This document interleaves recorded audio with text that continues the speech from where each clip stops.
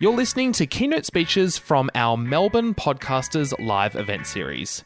These are recorded live and feature the best podcast professionals in the country who reveal the craft and techniques of creating a successful show.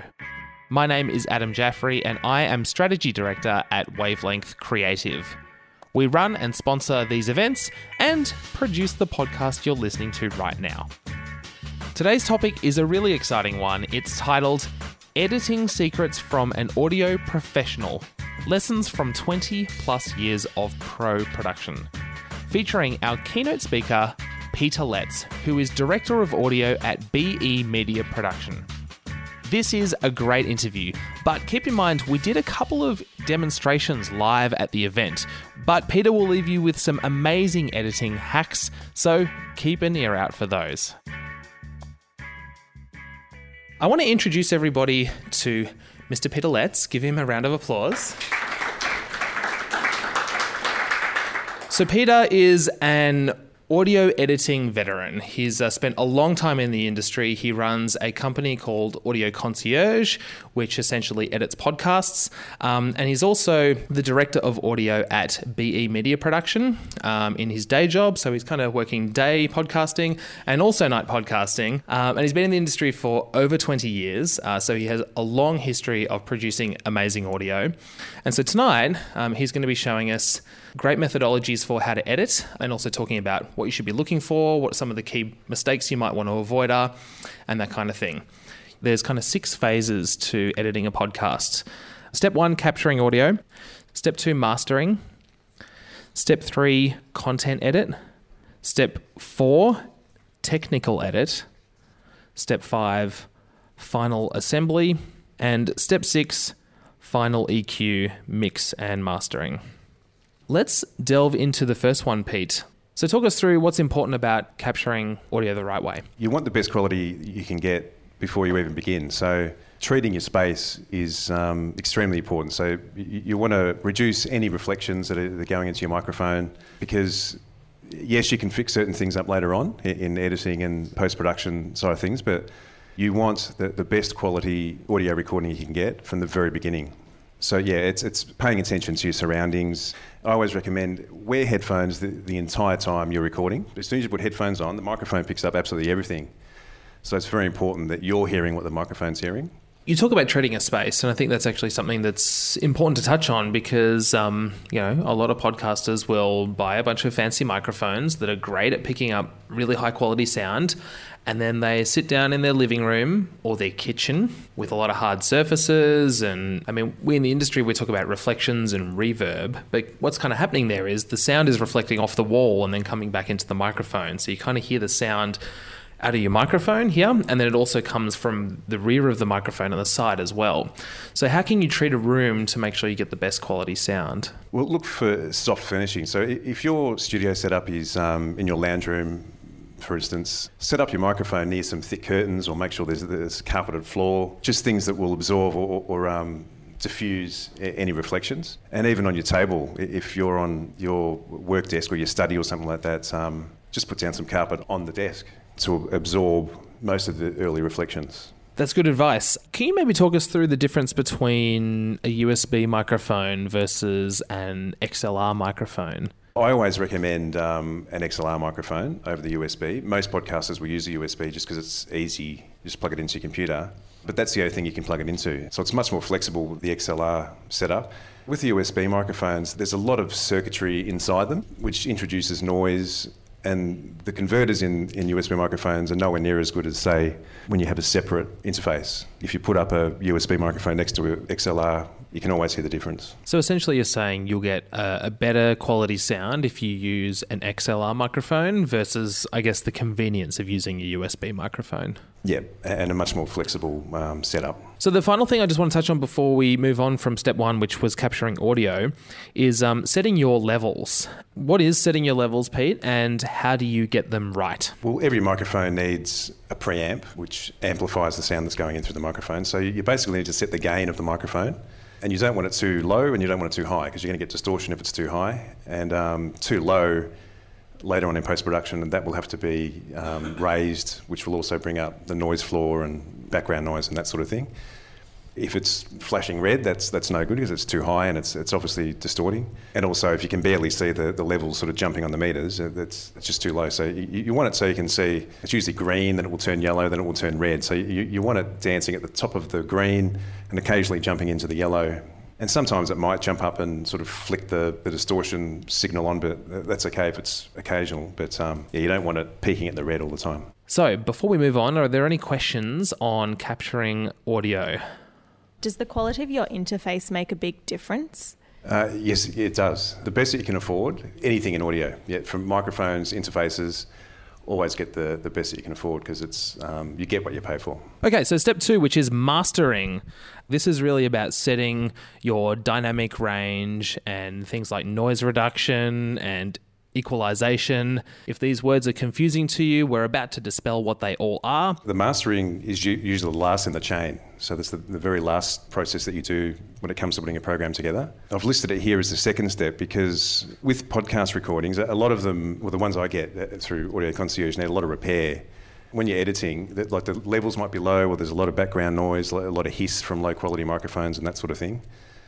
So I tend to basically master the audio first so that when I'm editing, I can hear everything, basically getting your levels as close to the mastering process as possible and do your noise reduction and that sort of thing, just so that when you're editing it, it's nice and clean and you can hear exactly what the end product is going to sound like pretty much. Or the limitations of the recording. Yeah, sure. Nothing's hidden. Yeah. It's all there you can see what you have to do. 2A, noise reduction. What is noise reduction? Yeah, so that's as I mentioned, with lower quality microphones, and in podcasting, there's a lot of that, cheaper gear. So noise reduction, you can zoom in on a buzz or a hiss, and take a little sample of it with plugins, which I'll show you later on, and you can minimise the noise.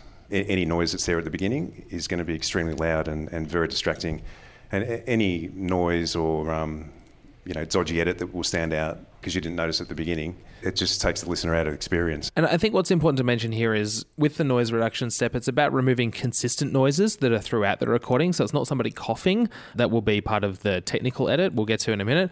But noise reduction is about removing things like hisses, things like buzzers, an air conditioner that's consistent throughout your entire recording. If you're silly enough to record in the kitchen, your fridge or whatever, those kinds of things. Sometimes you can get a buzz in microphones just from like overhead power lines or from your mobile phone, that kind of stuff. So what Pete's saying is you take a little sample of it, maybe, between 2 and 10 seconds, and then the software, which we'll go through in just a second, will go, okay, this is what I'm looking for, and then it will apply the inverse of that waveform essentially to the entire recording, and it will remove that sound from the entire 1 hour interview that you've done. So the next step, 2B, is equalization. So Pete, what's known in the industry as EQ? What is EQ?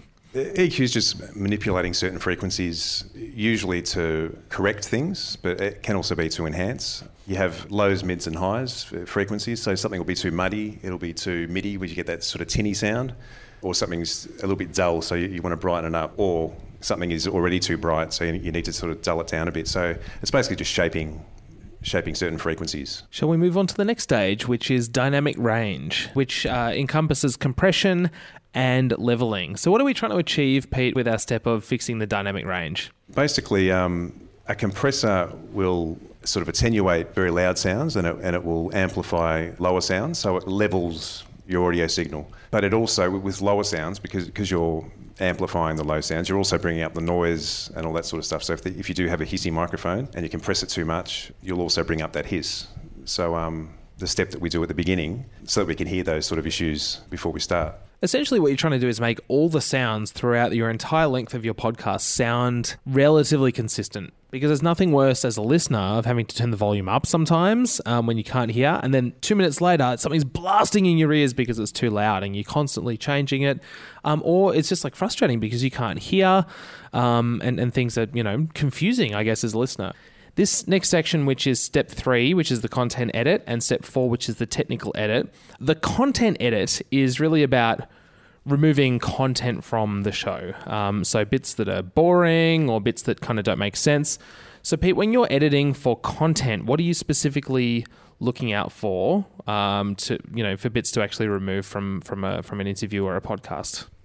anything gets repetitive, a lot of interviewees will sum up exactly what they just said, because it's not about you as a podcaster. You always got to think of your audience. So if they get off track a bit, things like that, and sometimes cut yourself out. I mean, you might ask a question and a follow-up question to sort of get more out of them. Well, it's okay to chop your questions out if you want to edit sort of further back into their answer and sort of butt it up together.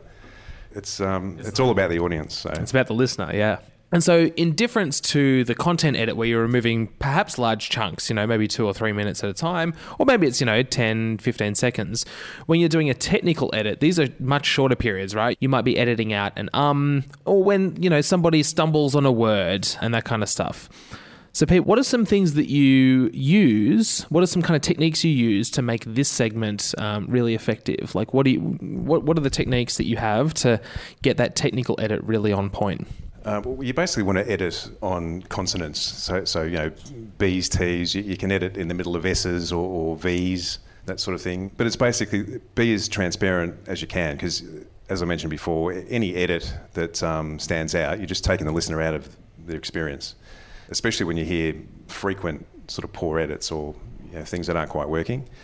A lot of podcasters will edit too tightly. So when you're speaking, a word will end and the next word sort of comes in way too quickly. I mean, all you have to do is pop in a breath from somewhere else or a little bit of dead air just to sort of push that word out a little bit.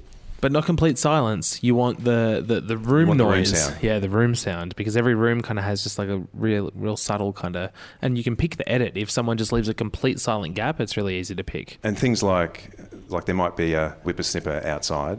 Actually, I've got an example of that. I'll play that.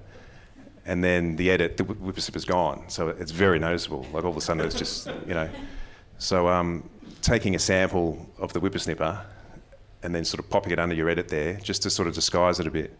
So there's a couple of little tricks that you can do to... And sometimes you can't help have a crappy edit, but moving or something from somewhere else just to disguise it a bit so you don't notice it as much. Pete, this is like ninja style editing. Inserting a whippersnipper from somewhere else to make sure, like, who does? Wow, that's crazy. I'll give you an Do you have that example? Yeah. The whippersnipper? Yep. Well, let's load it up. You can hear the whippersnipper, and then where the edit is, it'll just drop out all of a sudden. That what we need and want is lots of cheap clothes made of plastic. For smaller brands or independent designers. Did you hear that? Yeah. So what I've done here is I've taken a sample of that whippersnipper, placed it underneath the edit, and I've gently faded out so it still disappears, but it's not as abrupt. That what we need and want is lots of cheap clothes made of plastic. For smaller brands or independent designers who have sustainability really in their hearts, and that's why they do it. Pete, why didn't you just do noise reduction? Noise reduction changes the audio a fair bit. So if you do noise reduction on one little segment, it's still going to stand out and you're not going to get rid of it completely. So if you're recording, let's say you've recorded in a studio an interview, and you know how you said about a content edit and a technical edit, what if you kind of need to combine both? So you've realised you've rambled on too much trying to ask a question and you don't want your listeners to hear that you've rambled, you want to get straight to the point, and then you've gone to re-record your question, but in the question re-record you can hear the difference in audio. So you're asking the question in your bedroom and the person's answering in a studio. How can you best fix that? You start getting into more advanced stuff there. So there you would definitely match the microphone that you were using when you recorded. You can match the location sound. So if you re-recorded a question like in the interview, you can definitely take some background noise and stick it underneath in an attempt to match yourself on the day. It's a lot of trial and error. The best technique that we use is try and record in the same place as where you did the first time. So the same studio, the same room, the same microphone, all that kind of stuff. You've got an understanding of how to capture the right audio, how to level and EQ and noise reduction. We talked about content editing, removing boring bits. We talked about the technical edit, which is, some hacks for getting great edit points. Step 5 is about the final assembly, so putting it all together. So really this step is about having a final listen through the show. Once you've assembled the whole thing, you've got, multiple tracks happening, you've done your EQ, you've done your mix, but really you're just giving it a final once over to make sure that everything is as you expect it to be. After you've kind of done that final master and made sure everything sounds like what you want, how are you actually exporting this track? What file type, and then what sample rates, what bit rates, all that kind of stuff? I always export to MP3, 128 kilobits per second, or 128K files. That's a nice sounding MP3. You always want the best quality that you can get when you export, but the difference between 128 and 192 isn't that noticeable, but the file size is a fair bit smaller. So, would you export in stereo or mono format? I always export in stereo because all my productions, there'll be a stereo sound effect, or the music's always in stereo. If I had a podcast that was just a mono voice, it's not necessary, so you could export just a mono file.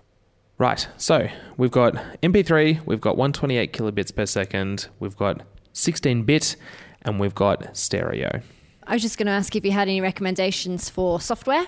Presumably this is quite elaborate and you pay some money for it, but what about a schmuck like me? What would you recommend I use?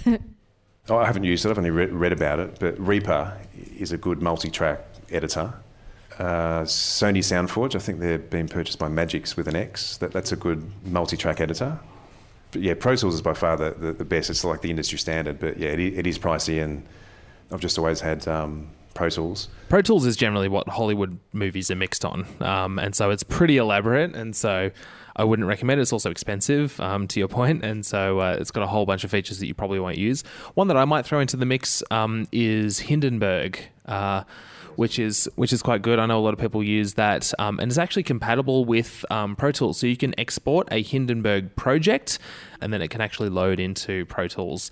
And it's pretty cheap. It's not too much. And Hindenburg is actually designed for journalists, so it's more kind of formatted for vocal and the human voice, rather than like music editing. So I think I might wind it up there because we are super over time. Can everyone just give Pete a really big round of applause?